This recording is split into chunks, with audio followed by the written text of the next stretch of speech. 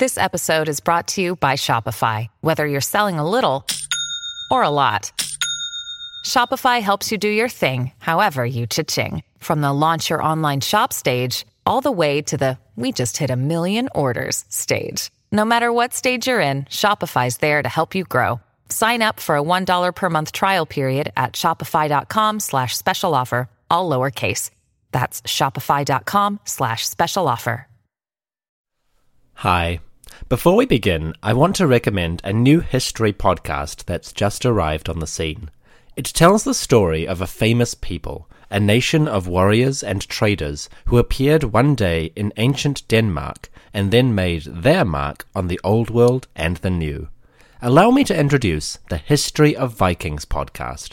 From the first origins of the Vikings and their sudden appearance at Lindisfarne, through the age of heroes and gods, and even into the nitty-gritty of Viking battle, raiders, shield maidens, Asgardian gods, and longboats, it's all there in great depth and great detail. The History of Vikings podcast by Noah Tetzner. Check it out at thehistoryofvikings.com, on iTunes, or wherever you get your podcasts. I recommend it.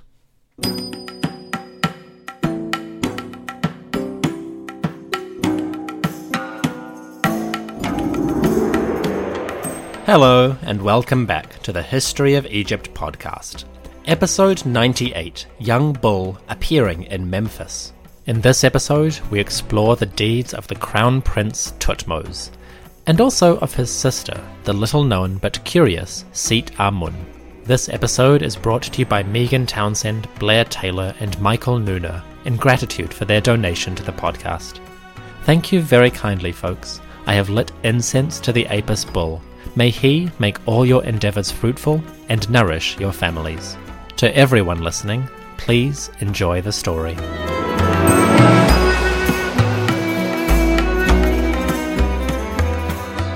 The year was 1385 BCE.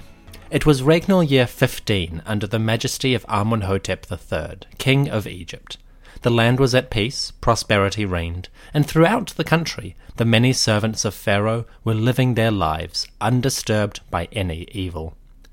It has been 4 years since we last checked in with Amenhotep. Since his eventful year 11, the king had settled into a predictable rhythm of life. As ruler of the two lands, he oversaw governance and commanded projects. As the highest priest, he made offerings to the gods and satisfied them with his worship. Finally, as a husband and father, he managed the affairs of his household and saw to it that his family were provided with their needs. It was a busy life, but it was starting to quieten down. Amenhotep's first decade in power was eventful, but after year 11, the records go silent for quite a long time. We may be missing a great deal of material, but it's possible that the initial flurry of activity, building projects, hunting trips, wars, etc., now fell into the background a bit. Every major project was already underway, and nothing new was started. This leaves us a gap, a blank space between regnal year 12 and year 20. What to do?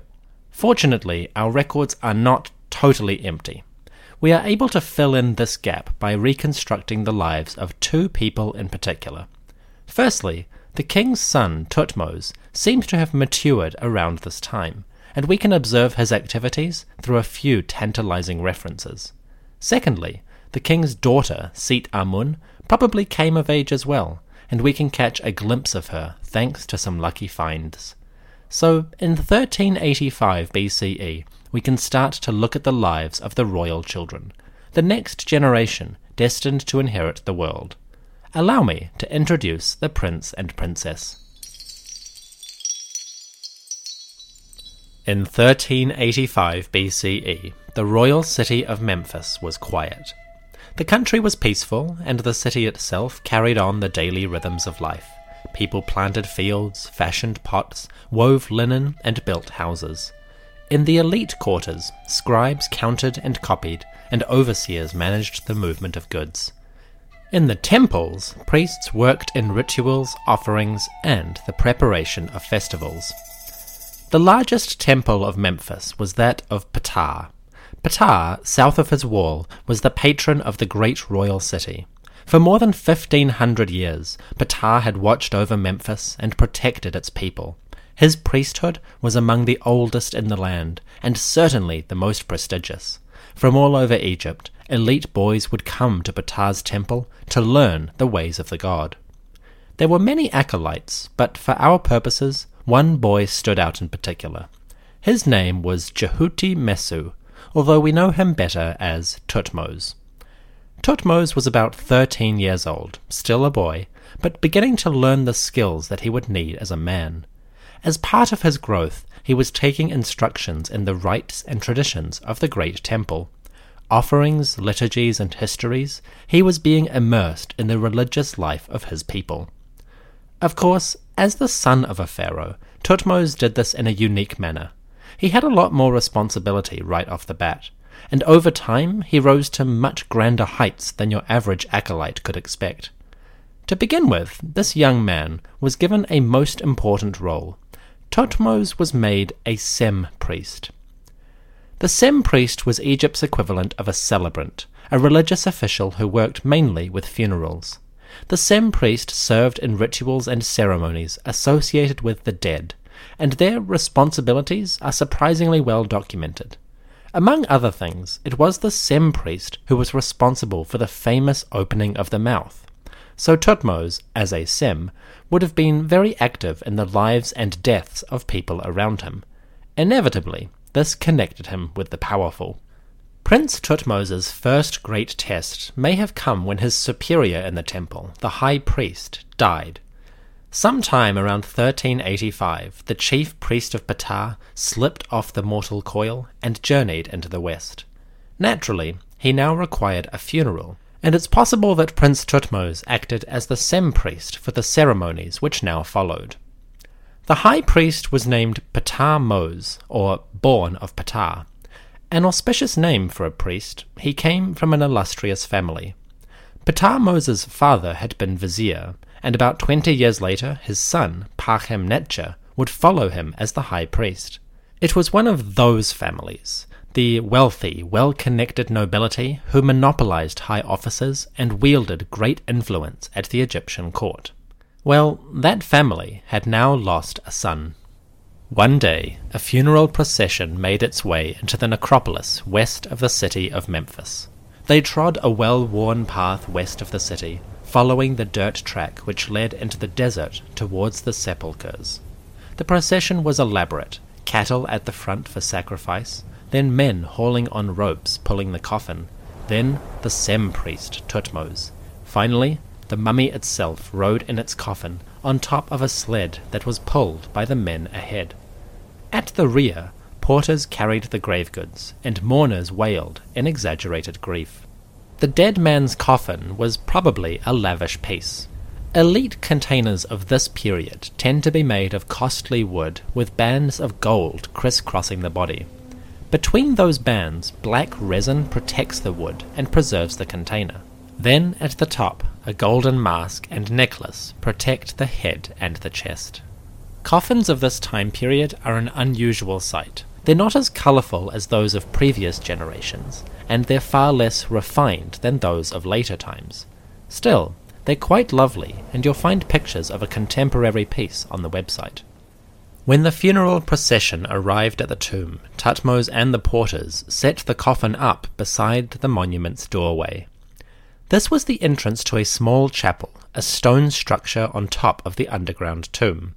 At this place of worship, a statue of the deceased would be erected for offerings, and the building as a whole would protect the hidden chambers below. The coffin rested against the outer wall of the chapel. Its golden bands shone brightly in the sun, and the deep black resin gleamed with a dark reflection. The container was ready for the rituals. Now it was the priest's job to empower it. Thutmose, as Sem priest, now stepped forward.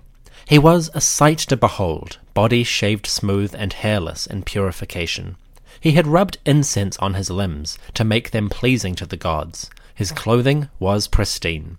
He wore a spotless white kilt, bleached as bright as it could be. His chest was bare for now, and his limbs glittered with golden bracelets. He was an ornate figure, sweet-scented and ready for worship. The ritual could begin. To perform the opening of the mouth, Thutmose would prepare tools and purify himself. When he was ready, he approached the coffin, raised his left hand, and extended his little finger. He placed that finger to the lips of the mummy, pressing it at the point where the lips meet. Doing so, he symbolically parted the mouth and allowed the breath of the dead to flow once more. As he did this, Thutmose recited the following formula, quote, "I have come as your embracer. I am Horus. I have pressed your mouth for you. I am your son whom you love." End quote. Thutmose touched the lips, and the statue's mouth was opened. Now the deceased could receive his offerings, and the priests brought out a meal for the satisfaction of the soul. They offered meat, also bread, beer, and vegetables, a balanced diet for the soul of the dead. As they did this, they recited a formula which went something like this, quote, "You live in the afterlife as a god, furnished with bread, furnished with beer, furnished with cool water. It is granted that 4 legs will come to thee, and selected portions of meat are brought. The best of the offering table is given. All this for the Osiris, the deceased." End quote. At this point, Thutmose and his colleagues performed a number of rituals connected with the story of Osiris himself. In the main ritual, Thutmose and his colleagues came together as a group called the Followers of Horus. They were the guardians of Osiris, the protectors of his body, and they defended themselves against another group called the Followers of Seth. Seth had attempted to destroy Osiris and Horus way back in great antiquity. Now, in the funeral ceremonies of the New Kingdom, that myth was reenacted. When this part was complete, the followers of Seth lay defeated. Horus and his colleagues were triumphant. They had successfully guarded Osiris, the deceased, against any forms of destruction. When Thutmose and company had defended Osiris, or the coffin, successfully, they could move into the final phase of the funeral. At this point, Thutmose donned the quintessential garb of the Sem priest, the garment which almost every scene depicts them in. He draped leopard skin over his shoulders. This skin was worn like a cloak, with the leopard's head dangling over his belt and hooked onto his kilt. It was a splendid piece of clothing, both rare and impressive to look at. Clad in this garment of victory, Thutmose stepped forward as the Horus who defends his father. The coffin was now safe, protected from its enemies. The soul of the dead was able to eat and had been nourished with offerings.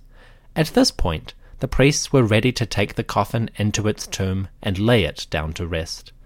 Before they did, they called out one last formula, quote, "As the king is pure, so let all the offerings made to your ka or spirit be pure. As a god is satisfied with his offerings, let the Osiris, the deceased, be satisfied with his offerings. Welcome, O servant of Osiris, as a soul amidst the spirits, as a power in this tomb." End quote. The soul and spirit, or Ba and Ka, were now able to enter the realm of Osiris. The deceased person was both a servant of and an incarnation of the funerary god. He was worthy of respect, of veneration and offerings, and he would go into the afterlife honored and adored. The priests outside had guided the spirit into his eternal rest. Now there is a lot of complicated theology going on in the background here, and I have simplified it horribly. These are the broad strokes of the ritual in the time of Amenhotep III. In future episodes, we will see the opening of the mouth undergo some radical changes and revisions according to the trends of social change. But around 1385, the ritual was an ornate and highly ceremonial process. It invoked ancient myths and gave the deceased great power and status in the afterlife.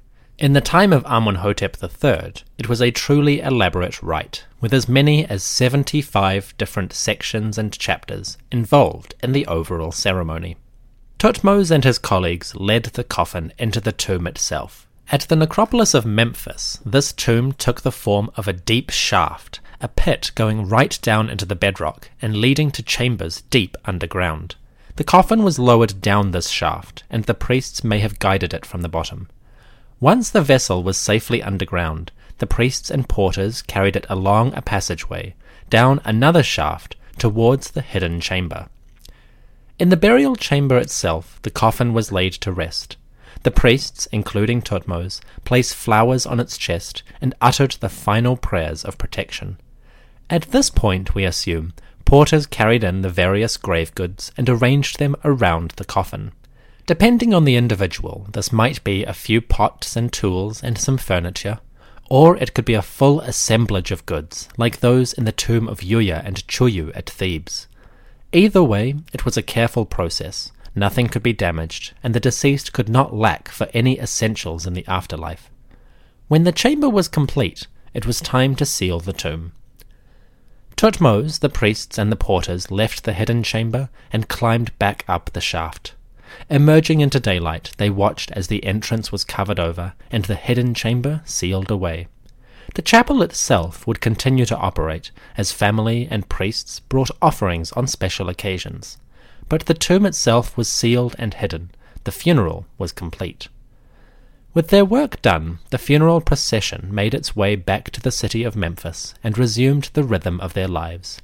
Down below, the coffin of the deceased rested in its eternal chamber.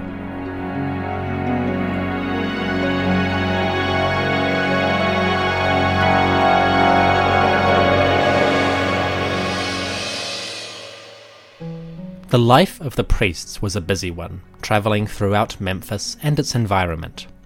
Elsewhere in the city, life had a more sedate pace. In the palace of Memphis, a young girl sat on a gilded chair. Beside her, a pile of scrolls were filled with texts, instructional works that she would learn by heart. The work was tedious, but the young girl had no choice. She was a princess of the realm, and these were her tasks. Her name was Sit Amun. Sit Amun, meaning Amun's daughter, was the eldest girl of the family. She was about 14 years old, becoming a woman now. Perhaps she spent her days reading and writing and weaving, or perhaps her time was idle.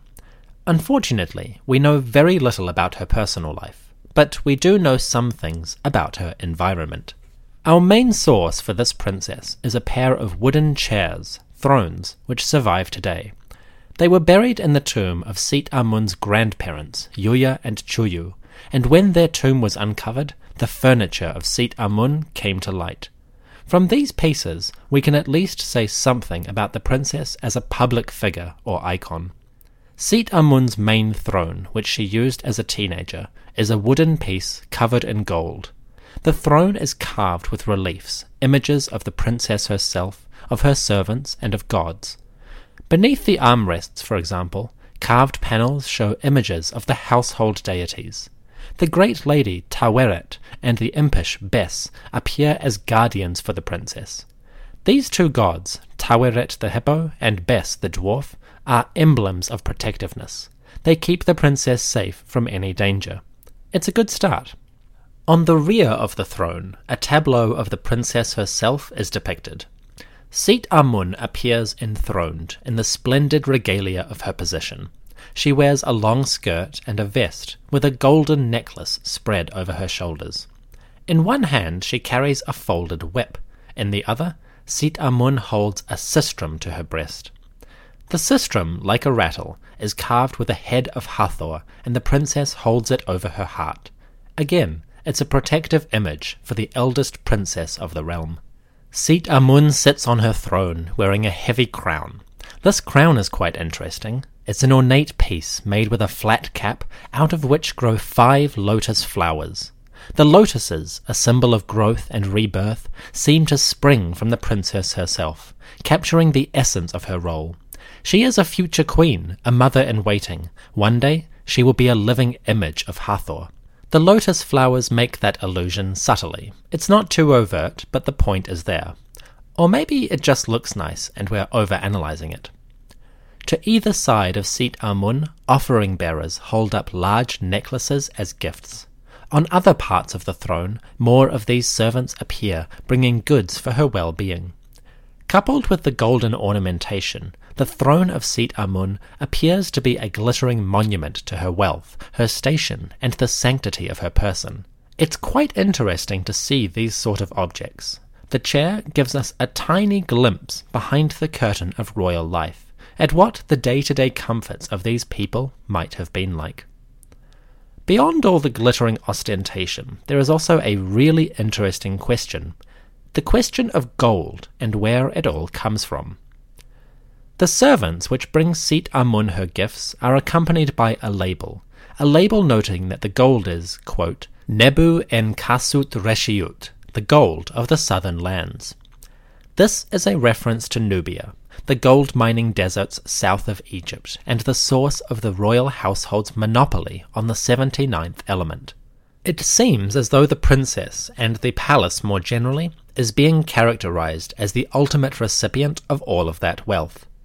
Now that makes sense. We know that the pharaoh personally controlled most of those resources down in the eastern deserts of Sudan. But the fact that it is evoked explicitly on the chair of a princess is quite interesting. It suggests that the general splendor and wealth of the king himself was being extended to every member of his family. In other words, the shining radiance of Amenhotep III's decadence was filtering down to the children he raised. That was going to have long-term consequences. Leaving the question of gold to the side, there is another element of Nubian origin that's quite interesting. Both the servants and the princess sport the crimped, weaved wigs, which we tend to call Nubian wigs, because they resemble Nubian hairstyles. The Nubian wigs really become popular during the mid-18th dynasty, from the reign of about Thutmose IV onwards. So the whole scene of this throne is layered with references to Nubia or Sudan, which is quite interesting for more than one reason. The references to Nubia are first and foremost a declaration of how far the palace's influence reaches. They rule everyone, and all peoples bring them great wealth. That's the basic level of interpretation. Behind that, though, there is a slightly more speculative, but no less interesting level. It's entirely possible that one or more of Sit Amun's grandparents were Nubian by birth or descent. The princess's maternal grandmother, Chuyu, is almost certainly from the far south of Egypt, and quite possibly from the Nubian lands. Meanwhile, her paternal grandmother, Mut Emwia, has also been the subject of this suggestion. Historian Ariel Kozlov has suggested, quote, some scholars see Queen Mother Mut Emwia as Asiatic, but a portrait head from a statue reveals Negroid features, including a short, broad nose. End quote. Unfortunately, Dr. Kozlov doesn't provide a picture of this statue, but the notion that Mut Emwia was of Afro-Nubian heritage is plausible, and it could easily be true. These questions are tantalizing. Unfortunately, there's not much to say, but it's a fascinating question. The Nubian heritage of the late 18th dynasty household really begs for some comprehensive forensic inquiry.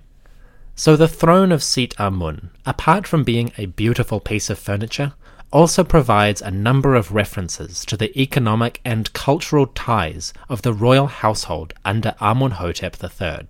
There is a lot more to be said about Amenhotep and Nubia. The king showed a particular fascination with the region. We'll return to it in a later episode. Anyways, Sit Amun spent the last years of her childhood in the quiet comfort of the royal palace. We know very little of her daily activities, but what we do know hints at a number of interesting questions. With no more certainty than that, we must return to the much better documented child, the Prince Thutmose.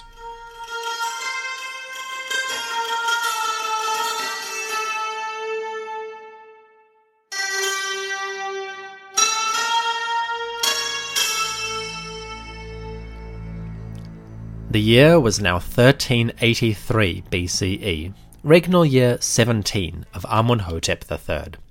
In the city of Memphis, life went on its rhythm. At the Temple of Ptah, an interesting event was underway. The great temple is gone now, only a few traces of its foundations remain. We can guess that, like most Egyptian temples, it had a large central sanctuary with smaller shrines around it. There would have been a large courtyard or two at the front, and an enclosure wall with pylons around the whole complex. It was perhaps much like Karnak, smaller and more condensed, but no less prestigious in its works. Within the walls of Ptah's temple, priests, scribes, and craftsmen fashioned works in the name of and for the glory of a great creator God. Just outside the inner sanctuary of the temple, there was once a wide open space. It was fenced off, removed from the main courtyard and traffic areas. In this enclosed area, an animal pen functioned, a pen devoted to something quite special. This space was the home of Ptah's avatar, the incredibly famous Apis bull. The Apis bull was an animal sacred to Ptah. It was his earthly incarnation, a mighty symbol of the god on earth. The Apis lived a charmed life. He was housed at the temple, and there enjoyed a steady stream of food and a harem of cows on which he should sire the next incarnation. The faithful would bring him offerings, and Apis enjoyed a pampered existence. From what we know of the cult, Apis was serious business.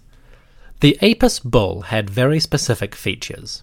The main one was a white diamond shape of fur on the forehead. This was essential for the bull to be identified as Ptah. It is also said by Herodotus that the bull had to be entirely black, apart from that diamond.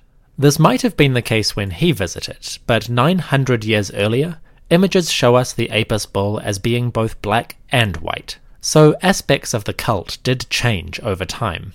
Herodotus also tells us that the bull was mourned on the same level as a pharaoh when it died.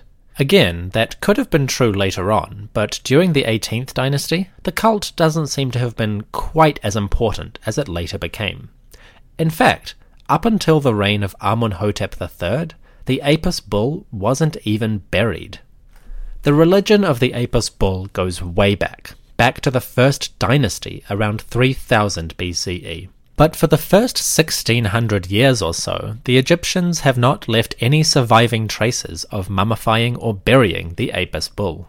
In fact, the earliest Apis tomb ever found dates not to the Old Kingdom, but to the reign of Amenhotep. What's more, the first Apis tomb was inaugurated by none other than our boy, Prince Thutmose. The first burial of an Apis bull took place around 1383 BCE. When this Apis died, the heart, head, and organs were mummified. They were taken for burial and placed in a great tomb west of Memphis. This tomb was located on the desert's edge, near the old pyramids of Teti, Userkaf, and Net Jeriket Djoser. The great crypts were under a huge stone platform. You go down a passageway into a somewhat labyrinthine vault. There, in the glimmer of torches, you find huge rooms cut into the bedrock. Each room holds a vast sarcophagus, weighing up to 70 tons each. In those sarcophagi, the remains of the Apis bulls rest. Of course, most of the animal mummies are long gone. What survives are a few heads and some canopic jars holding the bull's organs. It seems that the head and the organs were the only parts which the Egyptians kept, for these are the only parts discovered when the Serapeum was opened and its contents excavated. We're not sure why they didn't mummify the whole body. It's possible that the body was consumed in a ritual feast. But what is clear is that during the 18th dynasty, the Egyptians only kept a few parts. These were the parts that they buried. Around 1383 BCE, regnal year 17, the first known burial of an Apis bull was performed. Prince Thutmose was about 14 years old. He was entering manhood by their standards. He came as a priest of Ptah, a sem-priest, ready to conduct the funeral. Like the earlier funerals he had led, he came as a protector of the dead and one who opened its mouth. It's quite likely that he performed the opening of the mouth ceremony on the Apis bull as well. After all, bulls need food and water too. So Thutmose donned the leopard skin, recited the invocations and prayers, and awakened the faculties of the Apis bull. After this, he and his father carried the canopic jars into the tomb. We actually have a trace of this in picture form, a block of stone carved with the prince's image, which was found in the Apis tomb. Thutmose appears holding the canopic jar, while wearing a leopard skin to denote his rank. In front of him, a trace of his father appears, wearing the crown of Lower Egypt. Thutmose wears no crown, only the garb of a high-ranking priest. Clearly, he is overshadowed by his father, who is much taller and more imposing. Thutmose is depicted as a secondary figure, and yet it is his image that survives the best. Irony. In the original scene, Thutmose and Amenhotep made their offerings to a statue of the Apis bull, or perhaps even to an image of Ptah. They offered up the vessels and invoked prayers for the well-being of Apis in the afterlife. Remarkably, those vessels, or canopic jars, exist, and they survive to this day. A series of canopic jars discovered in the tomb carry the titles of Prince Thutmose.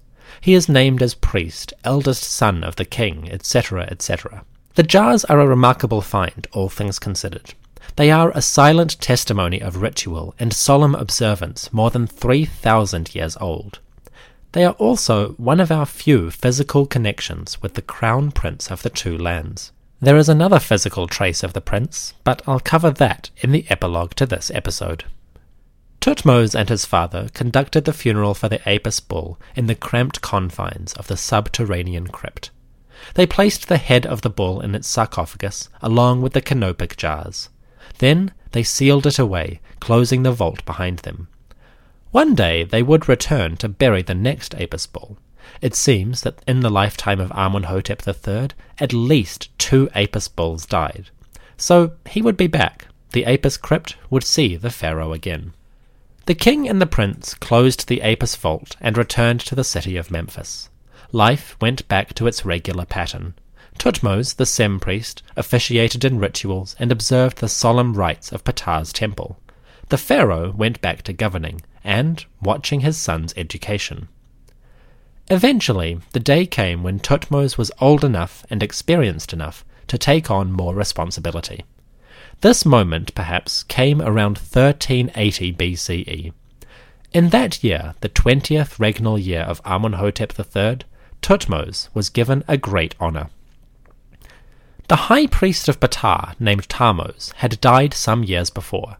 Now, the temple was getting a new high priest. Can you guess who? Yeah.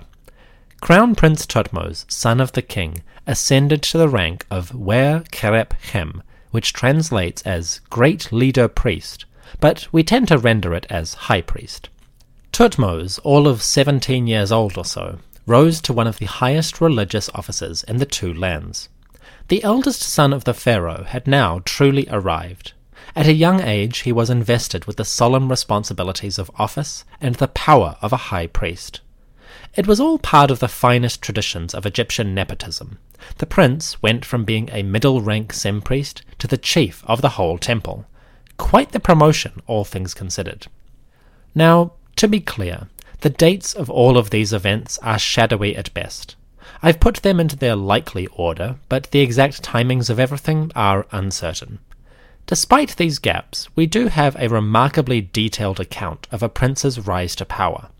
We can see the general order of his career, the promotions he received, and thanks to some lucky preservations, we can see the rituals in which he participated. Add to that some educated guesses, and the princes from some other royal families, and we can describe Thutmose's rise to supremacy quite well. The prince started out, like any other child of nobility, as a minor functionary in a prestigious temple.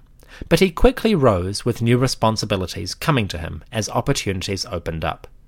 Eventually, the young man was able to take on the greatest possible task, the oversight and leadership of a supremely important temple. This was nothing less than a declaration of the king's trust. Thutmose was worthy, and one day he would inherit the crown of the king. All hail the prince.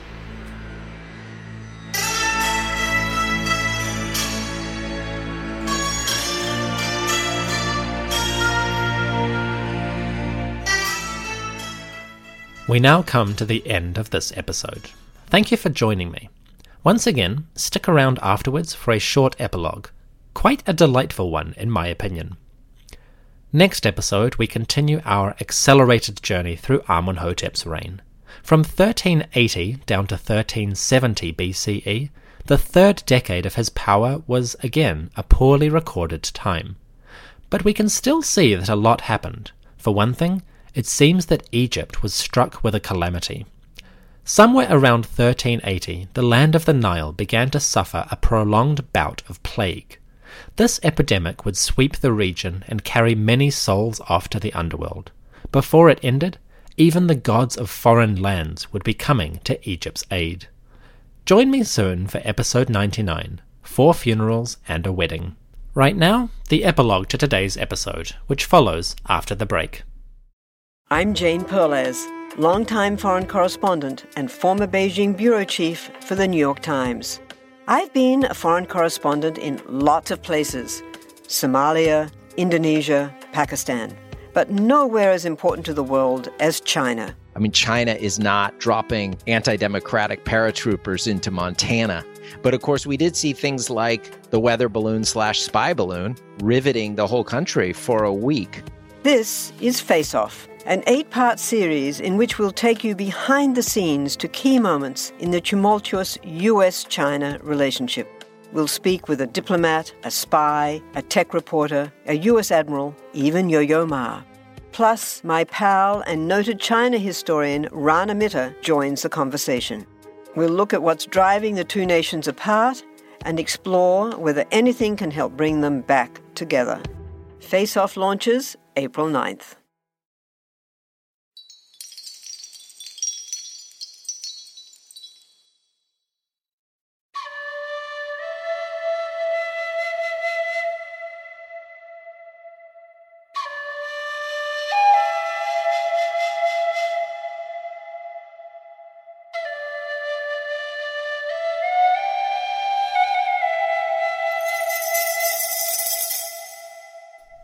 We've learned a lot about royal children today, in particular the lifestyles and responsibilities of Princess Sitamun and Prince Thutmose. Well, in one more little treat, we can see a tiny trace of the prince's home life. How? Well, go to the Cairo Museum today and you might walk past a small stone sarcophagus. It is an unobtrusive thing, a rectangular box with a triangle roof. Its edges are decorated with hieroglyphs, the main faces are decorated with gods, and an image of the deceased sitting before a table of offerings. For all intents and purposes, this box is identical to the sarcophagus of any wealthy individual. There is just one difference. The deceased, sitting in front of her feast, is not human. She is a cat. Prince Thutmose was a pet owner. He had a cat, a sweet little feline, and when that cat died, the prince arranged for her a respectable burial. This little sarcophagus is the last resting place of Prince Thutmose's kitty. The cat's name was Ta-Meet, aka she-cat. The Egyptian word for cat is Mu, which incidentally gives the land of the pharaohs a wonderful connection to the world of Pokemon. Thutmose simply gave his cat the feminine version of the word Mew, and thus Ta-Meet, royal kitty cat, got her name. When Ta-Meet died, perhaps during that plague which was coming after year 20, Thutmose commissioned a sarcophagus for her burial. It was expensive, made of limestone, polished smooth, and carved with glyphs and images. The coffin is basically a miniature version of a human casket. The same gods appear, Nephthys and Isis, who give their lamentations, and the 4 sons of Horus, Hapi, Imseti, Duamutef, and Kebe-Senuef. They all provide the cat with protection in her journey to the afterlife. The idea that she, a cat, would actually make it there is guaranteed by the hieroglyphs.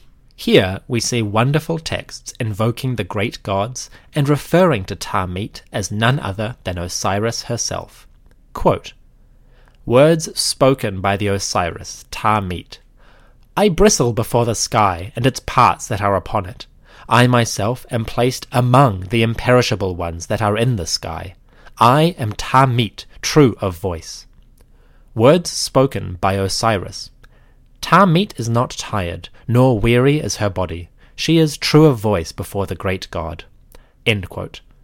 All across the sarcophagus, words and images convey Thutmose's wish that Ta-Meet, his little cat, would make her way to the afterlife, and there be welcomed into the realm of Osiris. It is a wonderful piece, truly exceptional, and heartwarming as well. Of course, you can see images on the podcast website. It is a genuinely beautiful work. The sarcophagus of Tamit was discovered at Memphis. It was probably buried by the prince in the animal cemetery west of the city. The sarcophagus is a small thing, just 64 centimeters long. A tiny work, but made with wonderful care. The limestone was polished with sand and stone, and you can still see the horizontal marks of the sculptor's chisels. The images themselves are carved with care and attention, and Tamit, sitting before a pile of offerings, looks quite happy indeed. I hope she still is.